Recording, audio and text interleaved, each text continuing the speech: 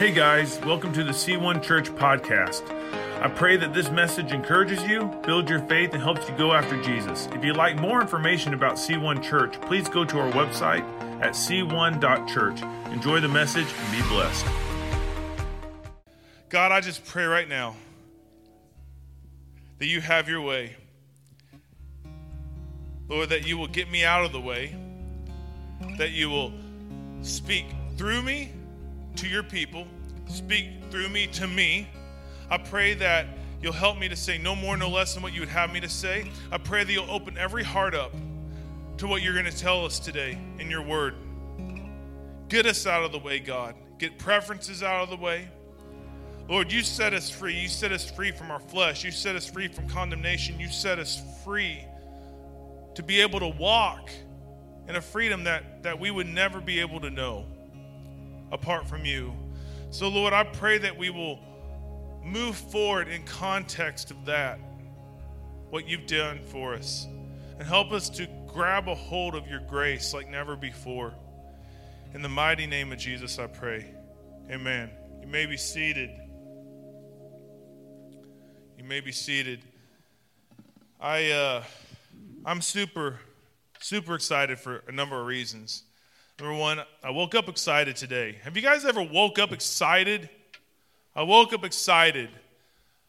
Number two, I drank a lot of coffee. I love coffee. Number three, God's here.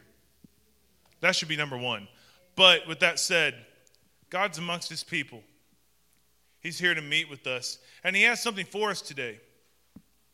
He has something for us today. This message sparked from a conversation, and I was going to do a standalone message and a standalone message next week and then launch into a series in December that's going to build into a series in January. And let me tell you, you guys are not going to want to miss. You're not.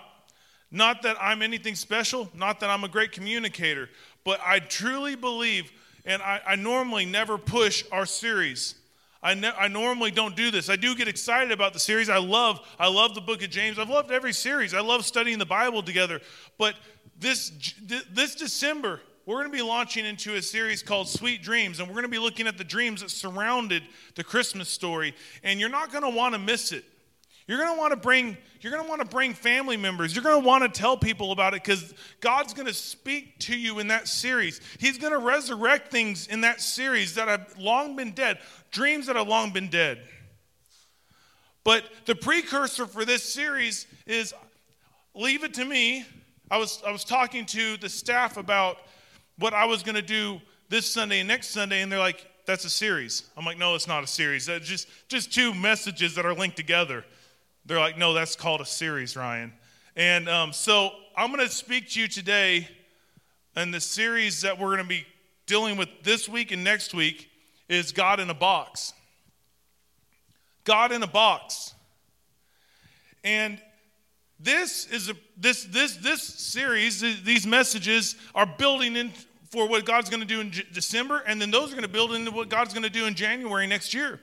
I'm telling you, there's going to be a build in anticipation if you let it. Everything that God does is almost always conditional upon our willingness to let him. Okay? Our willingness to let him. And you might say, God in a box. I don't even like that statement. You never put God in a box. We put God in a box all the time. We do. And this thought hit me, though, because Amy and I were talking to each other, and I threw this statement out. I said, I don't think we should think that way. I don't want to put God in a box. And the conversation that we had with each other is, I got to be honest, I hate it when people deal in absolutes with me. And what I mean by that is maybe I'm just too optimistic. Maybe I'm that annoying optimistic. I might be, and that's okay with me. I'd rather be annoyingly optimistic than be a pessimist and a negative Nancy. All right? But Amy and I were talking, and she goes, "We just can't do that. It would be a disaster." I'm like, "You don't know that. You don't know that it would be a disaster. You're assuming that will be a disaster." And That's what I'm talking about, absolutes. You preconceive what it will be before you even do it. And when you deal in absolutes, it literally smushes the opportunity for faith to work. I don't see how this can turn around. Let's just stomp on the faith right there. I don't see how God can answer this. Stomp on that faith right there. That's called dealing in absolutes. The only absolute I want to deal with is that nothing is impossible for God. So we got to understand how big our God is in the context. And so whenever we say God in a box, we always think of it in context of don't put limits on God. Don't put limits on God. How many of you guys ever heard don't put God in a box? Like what it's talking about is don't put limits on God. And whenever we deal in absolutes, that's kind of what we're doing. Oh, no, that can't happen. That can't happen this way. And the context of our conversation is, I said, hey, we have a gift card. Let's go out to dinner tonight. And she goes, that would be a disaster. Our kids, it would just be a disaster. I'm like, you don't know how our kids will. I'm like so often we make decisions based on our experience, and it never leaves room for variables. What if our kids are really good? They could be at a restaurant. I'm waiting for that to happen one day, but it could happen. But when we deal in absolutes, it constantly projects what can't be. And nothing is impossible for God. I once heard a comedian say, man, nothing's impossible for God. I do nothing all the time. You guys will get that here in a second. If you're a teenager, you're like, wow, I can do something God can't. Nothing. Get it? Get it? Okay. But nothing is impossible for God. And today, but this sparked this thought.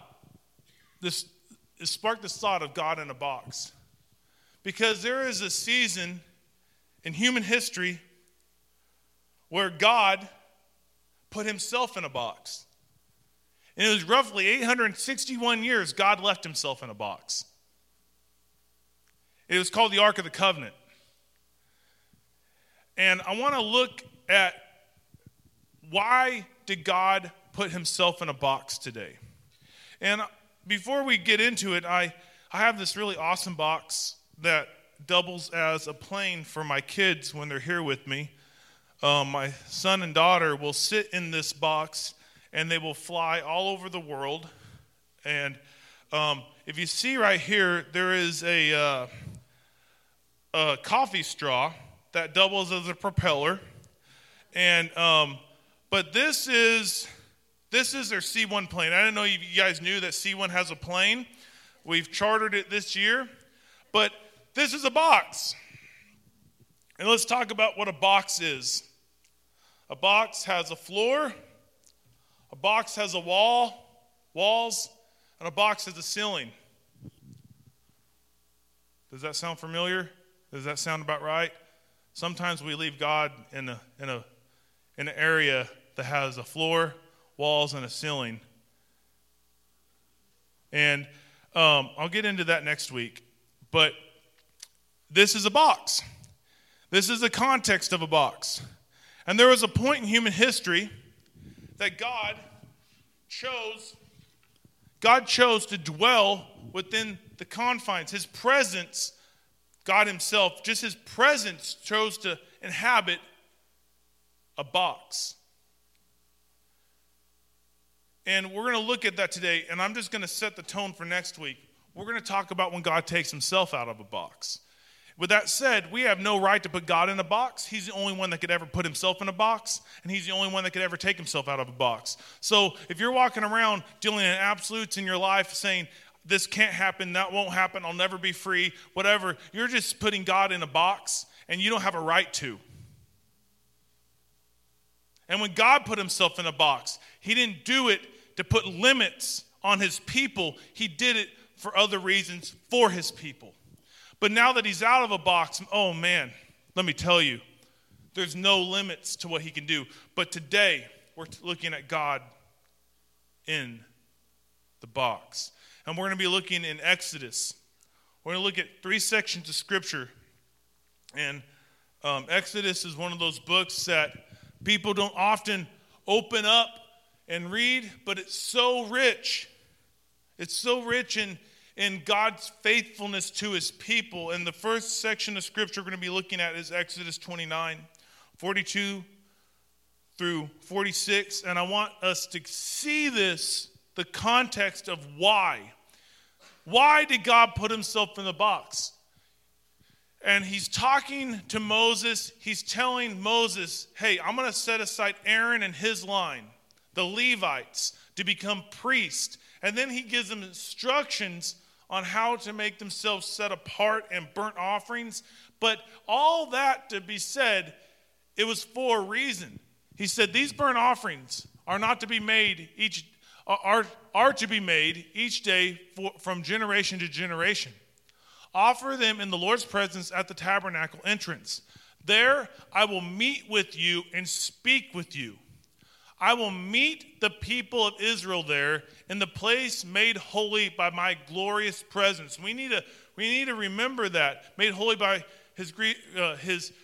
we need to remember made holy by his glorious presence. We're going to come back to that next week. Yes, I will consecrate the tabernacle. Consecrate, that's a big churchy word. That means set apart. I'm going to set apart the tabernacle and the altar. And I will consecrate Aaron and his sons to serve as priests.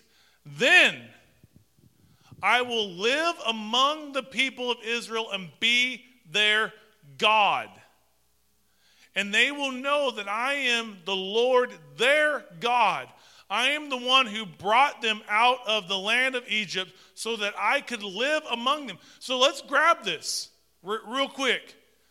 I highlighted it on purpose. A font doesn't naturally do that. He brought them out of Egypt so that he could live among them. His game plan from the very beginning was to be among his people. I am the Lord their God. We're going to jump to Exodus chapter 37 real quick. We're going to read 9 scriptures. These scriptures, I don't have it highlighted. This is literally the box. This is the Ark of the Covenant. This is how God chose to dwell among his people before Christ came. And he says, next, Bezalel made the ark out of acacia wood, a sacred chest, 45 inches long, 27 inches wide, and 27 inches high. You know, it wasn't all that big. It wasn't that big. It was obviously bigger than my kids' I'm going to speed the light airplane. I don't know. He overlaid it inside and outside with pure gold, and he ran a molding of gold all around it. He cast 4 gold rings and attached them to its 4 feet, 2 rings on each side. Then he made poles from acacia wood and overlaid them with gold. He inserted the poles into the rings and the sides of the ark to carry it. Then he made the ark's cover, the place of atonement, from pure gold. It was 45 inches long and 27 inches wide. He made 2 cherubim from hammered gold and placed them on the 2 ends of the atonement cover. He molded the cherubim on each side, on each end of the atonement cover, making it all one piece of gold. The cherubim faced each other and looked down on the atonement cover with their wings spread above it. They protected it. So it's kind of interesting that he chose a box, an empty thing to dwell in. And I feel like there's something to be said about that God always likes to dwell in empty things. And if you're filled with yourself, if you're filled with the things of this world, if you're filled with opinions of other people, if you're filled with other stuff, it's really hard for God to dwell in you. God really likes to dwell where we come before him empty, and then he fills us up. And He chose a box. He didn't say, hey, make a statue of me. There's no way.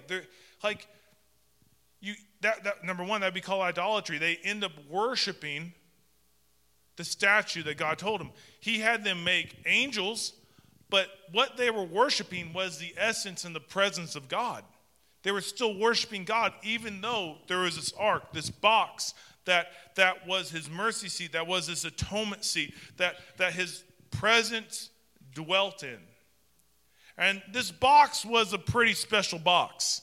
It wasn't just anything. And we're going to see, I have one more section of scripture, and we need to look at it, because this is what happened when God's presence, it's in Exodus 40, 34 to 38.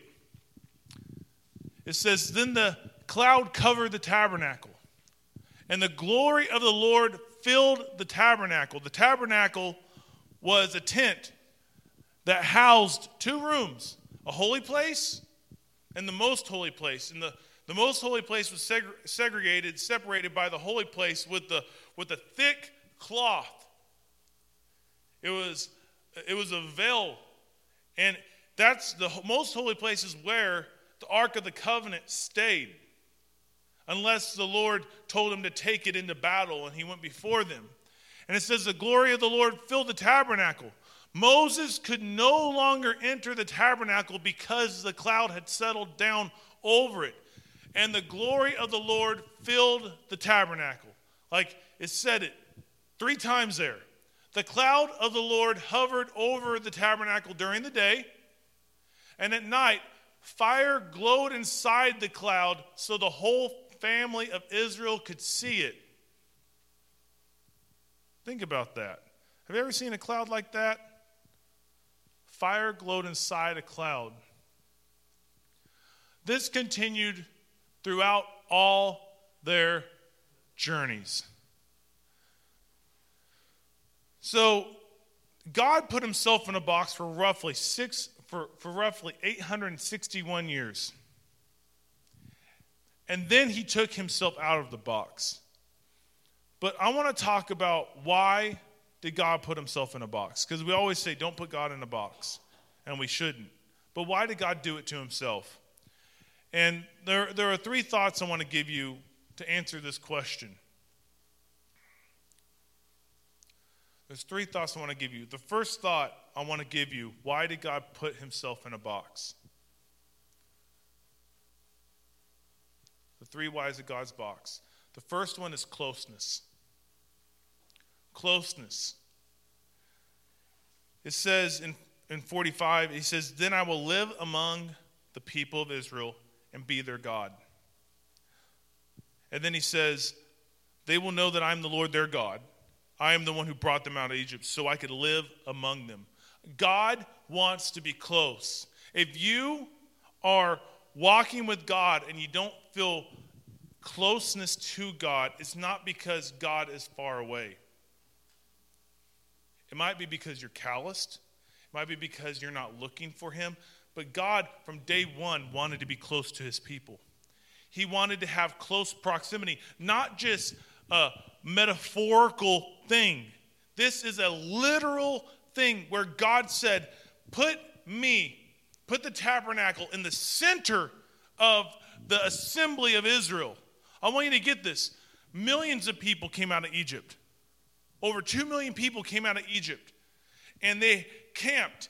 And God could have said, put me off to the side. I want to be admired from a distance. No. He said, right in the middle. That's where I want the tabernacle. I want you guys to take and make your lives around me. And I think there might be something to be said about that today.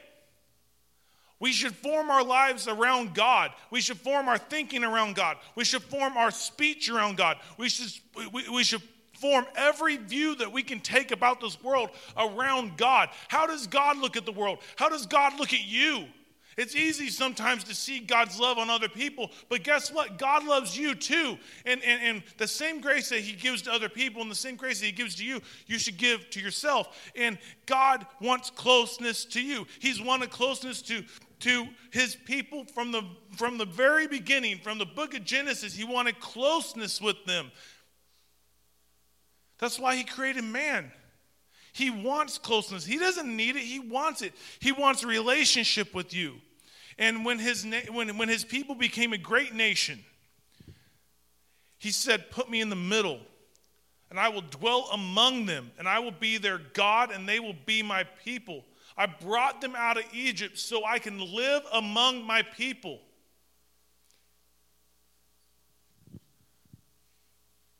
Are we letting God live among us? Are we centering our life? Or is God central to our life? Or is he a side thing? Is he just a category? Because how God chose to dwell amongst his people in the Old Testament was right smack in the middle of the assembly. Boom. That's where his presence dwelt. He wanted equal closeness to all his people. Closeness. And God's close today. I've been fired up about this thought. God's close. God's close right now. I would almost say he's practically tangible. And all we have to do is look. He's not hiding from you. He's not trying to play hide and seek with his people. He just wants you to look. He's right there. He's close at hand. But so often we look in all the wrong places. I feel like that's a song from the 80s. Looking for love in all the wrong places. But we look for God in all the wrong places. We look to people to fix us. You know, teenagers, don't look for your boyfriend, girlfriend to fix you. Only God can do that. They're not qualified because they're just as broken. Adults, don't look for your husband, wife to fix you. Only God can do that because they're just as broken. Husbands, wives, don't try to fix your wife or husband because you're just as broken. But God is right there in the middle of it all. And if we look to him, he can. He can fix those things that are wrong, that you're like, oh, there's something not right in me. God's like, just look to me. And I can tell you. And he wants to tell you. Or he might say, you know what? It's okay. It's okay. Just walk with me. But God, why did he put himself in a box in the Old Testament? To be close to his people. To be close at hand. I will be their God, and they will be my people. I brought them out of, what did he bring them out of? We say Egypt, and we say that all the time. He brought the people of Israel out of Egypt type of thing. But let's think about what he brought them out of. What was Egypt to the people of Israel? Egypt was slavery, literal slavery. They were enslaved. You know, the pyramids that still stand today, the nation of Israel built thousands of years ago. Thousands of years ago. They were slaves. They were in bondage. They were terrorized. If you don't think they were terrorized, like this wasn't like some Cush slavery, if there ever is a Cush slavery. But they were told when God was trying to liberate them, they took away half the stuff that they needed to do their job, and the workload doubled, and they said, get the quota. That doesn't work. They're like, we can't do that. But it was harsh. Not only that, there was a time when Moses was a baby that Israel was getting so populous that Pharaoh, one of the Egyptian gods, he was a god to them, he said, let's kill all the male children of this generation. And he killed hundreds of thousands of children. That's what God brought them out of. He brought them out of slavery. He brought them out of bondage. And guess what? It doesn't just stop there. Some of us are slaves today. And God wants closeness to you so he can bring you out of something. Slavery looks a lot different today than it did just 200 years ago. We don't own other people today, but things own us. Believe it or not, if you can't lay it down, you don't own it. It owns you. If you can't put your phone down for 5 minutes, you don't own it. It owns you. There are things but proximity to God will bring us out of. It might not happen overnight, but God wants to be close to us so he could bring us out of the land of Egypt, so he could dwell among his people. The second thought I want to leave you with is provision. The second Y of God's box is provision. God dwelt among his people to provide for them. What do you have need of today? What do you need? Because God can provide. He promises. He promises. And when asked how to pray, his disciples said, Jesus, teach us how to pray. And he says, when you pray, pray like this. But the scripture right before that, he literally says, your Father in heaven already knows everything you need before you even ask. And then he says, when you pray, pray like this. God already knows what you need because he loves to provide. And the scripture that we quote the most is in Philippians chapter 4. And I know my God will provide for all your needs according to his glorious riches. We quote that all the time as a mantra for provision. But if you read the context of that scripture, which is interesting, that we're coming out of faith promise giving. But if you read the context of that scripture, Paul says, he says, now, I don't need anything, but because you guys have faithfully supplied my needs, even though I don't need it, you still gave, I know my God will supply your needs. But it was always this, you're like, oh, that doesn't sound right. God's just supposed to supply our needs. He does. He does. He does. But the context of the scripture in Philippians comes on the cusp of a church being obedient and giving. And as we are obedient and giving, the Lord promises to provide for our needs. You can't, like there's that old saying, you can't outgive God. I believe that actually has better context in Philippians. When we're obedient to give what God tells us to give, he provides. He just does. And his provision has no bounds. As the nation of Israel walked in the wilderness, he provided. What did he provide? Let's just think about his provision for the nation of Israel. Just in the scriptures we read today, he was a cloud by day. Well, what did that provide? Ben and I were just talking about how, like we were comparing sunburn war stories of how the sun has declared war on our body at times. And guess what? The sun has won multiple times. On my honeymoon, I got so sunburned. I looked more red than my Brawny Man shirt. And I'm telling you, like I got so red that I had to use an umbrella to shield my legs from the sun.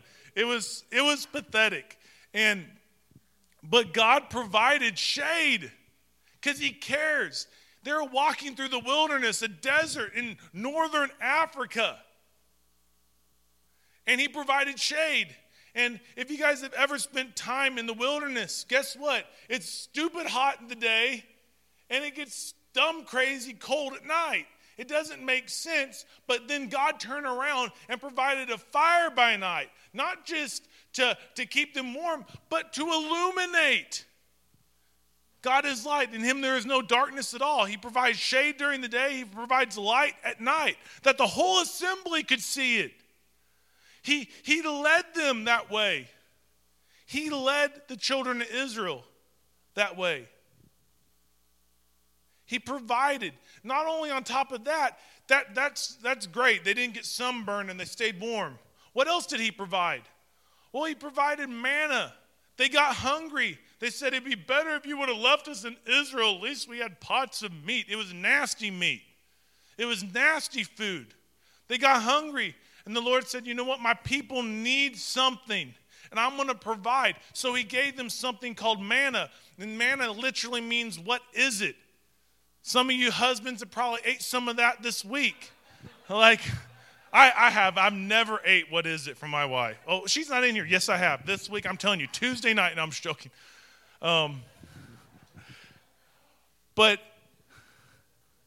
Some of you guys can relate more to the burnt offering side of things. I'm sorry. Stop it, Ryan. Stop it.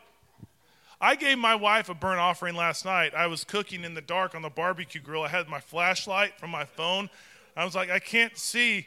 And so we ate burgers that doubled as briquettes. So I gave the burnt offering last night. But God provided. His people needed food. And it's not just that, every day he gave the exact amount they needed. Like if a family of 4, he provided the exact amount that family needed to survive that day. And so often, I want us to get how God's provision works. He put himself in a box so he could provide for his people. He lived in close proximity. I will tell you this. The provision of God works best when you're in close proximity to him. Not because he provides more, it's because you can see it better. God's constantly providing for you and me. And so often we miss his provision because we're always looking for the next thing. But when we get close to God and have closeness and proximity and intimacy with God, then we can start seeing his provision popping off like firecrackers all over our life. When's the last time you thank God for that old car that you're driving? Well, that's not provision. It hasn't broke down yet, has it? You know what I'm saying?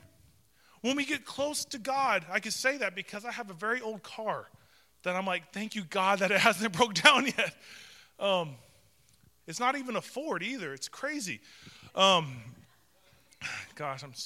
it, Ryan. I'm going to get my son a Ford radio control car for Christmas so we can, work on it for the next year together, build relationship. But closeness to God helps us to see his provision. And they saw the manna every morning. We always want God to provide a big thing, always looking for the big stuff. But God says, no, keep coming back to me. Keep coming back to me. That's where your provision's at. Keep coming back to God. Keep that closeness to God. And then you'll see his provision at work. When's the last time you said, thank you, God, for providing me this job? Well, I don't like my job. You still got a job. There's millions of people. Over 20 million people right now don't have a job. And that's like the highest unemployment I think I've ever seen in our nation's history. And I mean, I'm not that old, but still, you have a job. But when we have closeness to God, it allows us to see his provision. He provided manna for them when they got hungry. He provided water for them when they got thirsty. He made water come out of a rock. I don't know how hard you have to squeeze a rock to make water come out, but he made it happen. He made water come out of a rock because when God provides, it doesn't always look logical. It doesn't always make sense, but his provision works. His provision is miraculous. It doesn't make sense how it works, but it works. So God put himself in a box so he could provide for his children, so he could provide for his nation, his people. He put himself in a box to be close. He wanted closeness. He wanted to provide. He loves to provide for your needs. That's why Jesus tells us to pray, give us this day our daily bread. We say, God, give us this day our yearly salary type of thing. Think about the stuff. You're like, but no, that's not how Jesus told us to pray. He said, give us this day our daily bread. Because God will take care of you today. He said, don't worry about tomorrow. Tomorrow has enough worries of its own. Worry about today. And God promises to provide. God put himself in a box to provide for his people. And the last why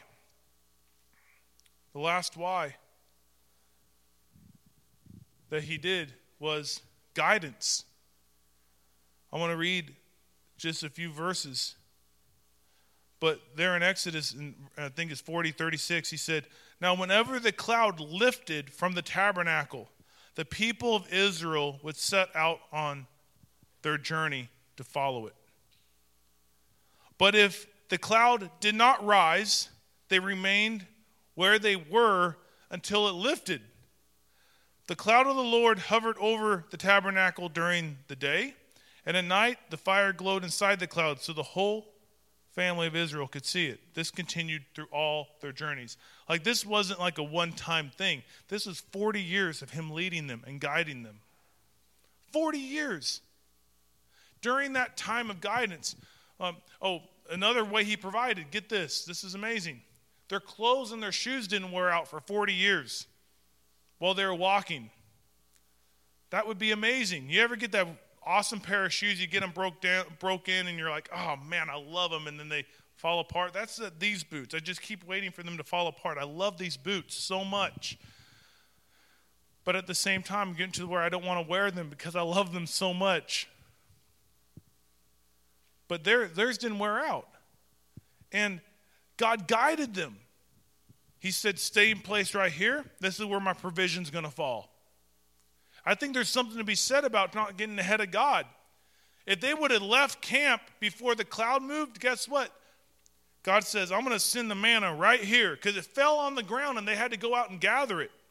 But if they would have left camp and moved over here, the manna still be falling over there. Sometimes we try to get ahead of God in his guidance. We think we could call, oh God, I think I see what you're doing. God's like, really? Huh? God, I think I can do this to make this happen. God's like, well, how about you just let me make it happen, and you just trust me, and you just move when I move, and you do what I tell you to do, and you say what I tell you to say. That would be great. Because the thing is, closeness to God leads to hearing God better. I don't know if you've noticed, but closeness directly pours into provision and guidance. When you're close to God, you can see his provision better, and you can see his guidance better. You can hear his guidance better. Like the Israelites, they literally had a cloud that moved. And they're like, oh, it's time to go. Let's pack up. Our manna is going to be where that cloud is in the morning. They had a visual. But when we're close to God, we have that intimacy with God. We can still our hearts and listen. God, where do you want me? What do you want me? How do you want me? Just listen. Get out of our own minds. Get out of our own heads. And just listen. And you might just say, grow where you're planted. Grow where you're planted right now. Because God has something for you right here. And when he's ready to move you, he'll move you, and you'll know it. You'll know it. It's not like God hides it from you. The Israelites saw the cloud move, and they're like, let's go. The cloud's moving. Our provision's going. Our guidance is moving. God moved. They didn't move until God moved. And so often we can get ahead of God. And it's really tempting to get ahead of God because we get anxious about stuff. Oh, God, I think I can do. God, what if I did? And God's like, stop. Don't. Just be still. Know that I'm God. I'm your God. And you'll be my people. And I'll guide you. So often we try to treat God like a dog that we have to pull. Or my son. We have a leash for him, believe it or not. It's a child's leash because he would run everywhere. And you have to no, son, come on. We went hiking yesterday, and my son got ahead of me on the trail. I was like, son, stop, don't run. Stop, because number one, he was running downhill. And I was like a mile from the car, and I'm like, I don't want to carry. I ended up carrying him half the time anyways, but I didn't want to carry a screaming child versus a content child. But he's running downhill, and then across the path, he got ahead of me. And there was a snake right across the path. It was yay long. It was a harmless snake. But guess what? When you step on a harmless snake, they still bite. They don't enjoy being stepped on. And the thing is, if he didn't get ahead of me, he wouldn't have stepped on that snake. He stepped on it. Luckily, the snake didn't turn around and bite him. The snake was like, oh, heat in the sun. He's like, I don't even care, just step on my tail. Like, it was the chillest snake ever. If you guys ever meet a snake, that's the one I want you to meet. It was just chill. But I ended up picking up with the stick, and the kids were looking at it. But what I'm getting at is sometimes we can get ahead of God and put ourselves in danger. We could get ahead of God and put ourselves in a situation that we don't need to be. What if it was a copperhead? It wasn't a harmless green snake. What if it was something else? I put him down. I took him out of my pack, and I put him down for a split second. My son's like, peace! Like, just took off down the trail. And he stepped on a snake. But that's what happens when we get ahead of God. We're running into something that we can't see. God sees the end from the beginning. God knows your tomorrow. We don't even know. A man makes his plans, but the Lord orders his steps. Like, God knows. Why would we want to get ahead of our GPS and say, no, I know better? I did that the other day driving through Nashville, and it was awful. It was awful. The GPS told me to go one way, and I thought I knew better. Then I ended up in bumper-to-bumper traffic for 30 minutes, and I know that's small, but the other way was quicker. I ended up stalling myself out because I didn't listen. God chose to put himself in a box for closeness to his people so he could provide for his people and so he could guide his people. And that still hasn't changed. He still wants closeness to you. But the cool thing is, you can get closer to him than the children of Israel could ever get close to him. He can provide for your needs better than they could ever have provision from God. Because at the end of the day, the most basic need of the human existence is salvation from sin and death. And God didn't provide that for them, but he did for you. At the time, some 3,000 years ago, when God chose to put himself in a box, that was the best way for him to have closeness to his people. But the best way for God to have closeness to his people now is through a relationship with Jesus Christ. We're going to talk about how God took himself out of a box next week, and you guys already know. But where is his presence dwelling now?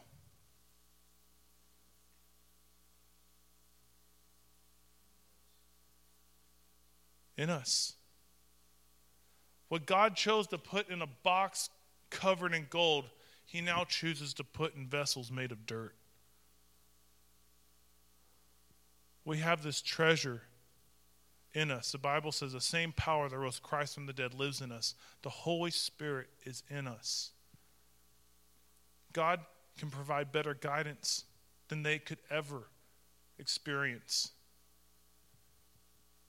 They had to go meet with God. They had to go walk into where God's presence literally dwelt. There were a few exceptions in the Old Testament. Prophets would hear from God. Some priests would hear from God. But for the most part, when people wanted to hear from God, they had to go to the tabernacle or the temple. And then they had to go have someone advocate on their behalf to say, what does God want us to do? Kings would have to do that. Saul got the kingdom ripped away from him because he tried to advocate for himself before God. He didn't wait on the proper thing. But Jesus, being our advocate, advocated before God for us. So now that we can go directly to the throne of grace and we can hear guidance. We don't have to wait for God to speak from a mountain. He'll speak to us today. God hasn't changed. He's constant. And he wants closeness to you. If you're feeling distant from God, God's not distant from you. He's not. He's right with you. But you might be looking in the wrong places. If you feel like God's not providing, He's providing, but you might be looking to the wrong sources. If you feel like God's not guiding, He's guiding, you might be looking in the wrong direction. God always, from the beginning of time, has tried and successfully has provided closeness, provision, and guidance. And we need to get this in us. Coming out of a year that has tried to rock our understanding of what that looks like. God, you promised to provide, but I lost my job. Or, God, you promised to guide, but every end is a dead end. And it doesn't make sense. And God's like, it does make sense. You can only see up to where you're at. God's like, I see the full picture. I see the full picture.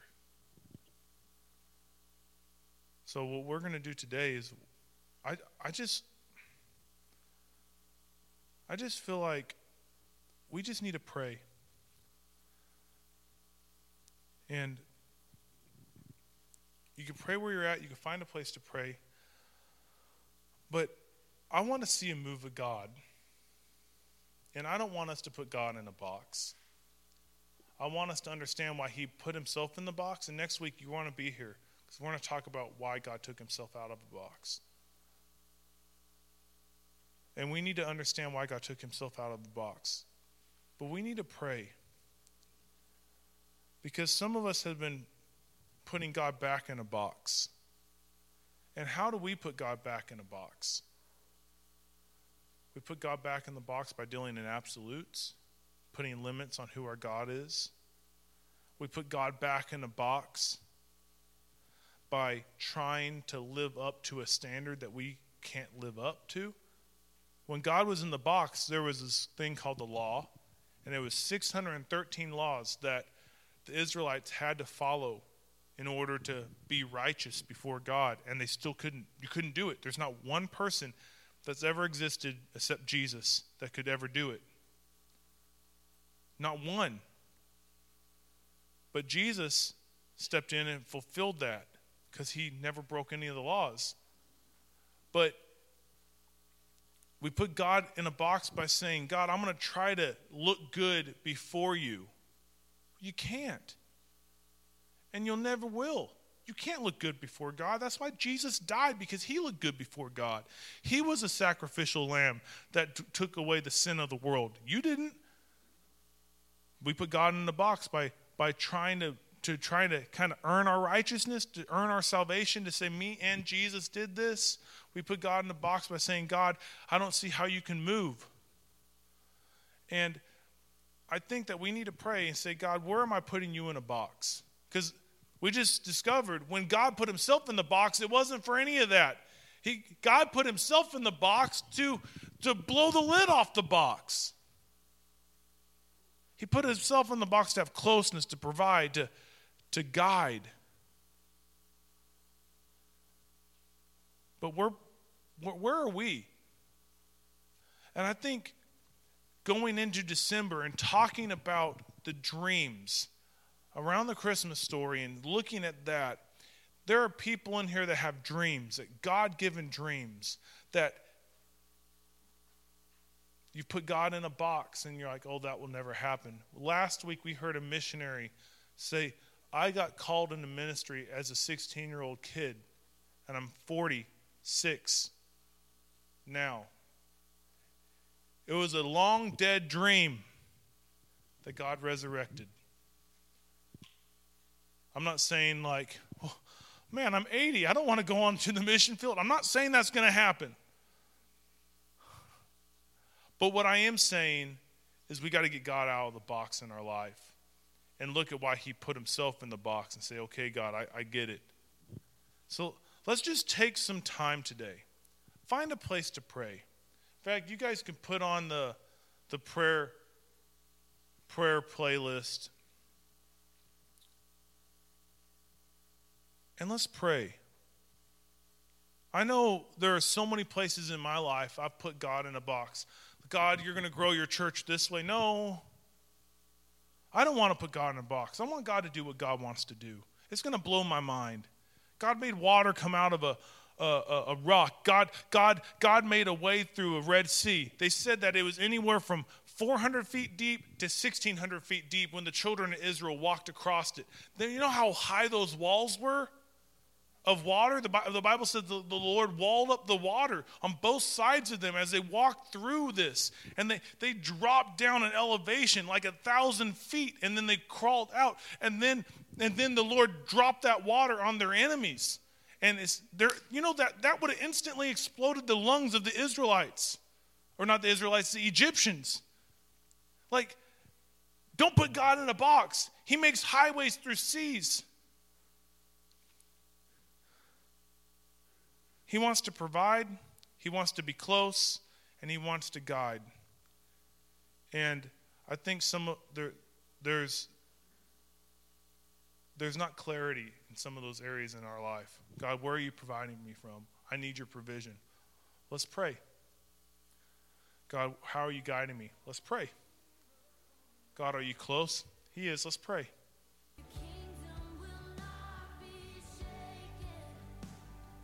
You know, that was 7 minutes, maybe 8 minutes, just praying. It's interesting because they say the average Christian prays less than 2 minutes a day. The average pastor prays less than 5 minutes a day.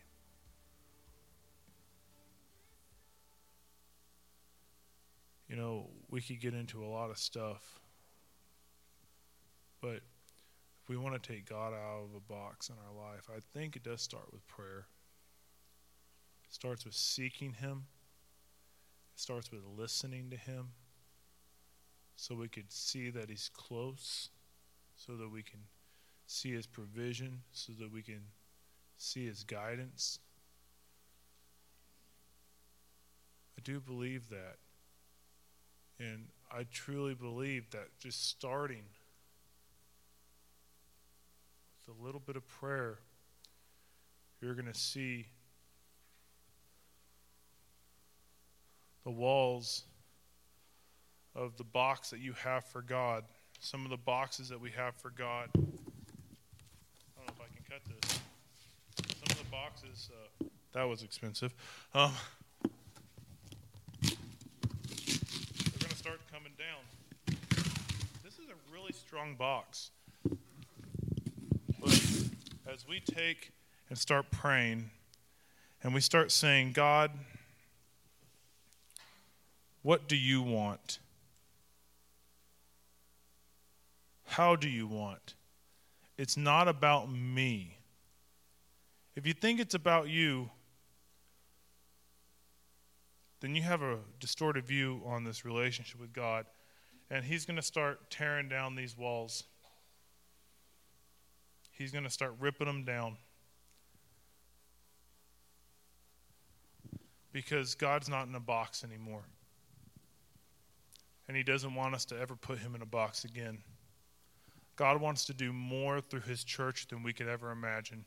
God wants to do more in your life than you could ever imagine. God wants to show himself faithful more than you can ever imagine. God wants to show himself gracious more than you could ever imagine. God wants to provide for you more than you could ever imagine.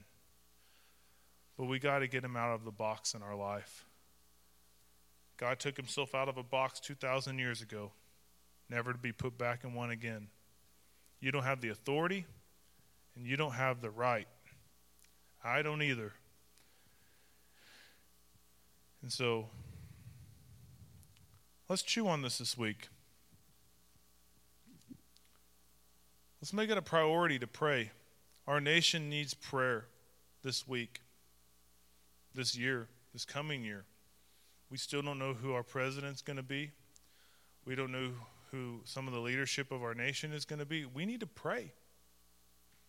We need to pray for our nation. We need to pray for those around us. We need to pray. and let God tear down the boxes that we've constructed in our life. And I just wonder, if we did that, what would happen?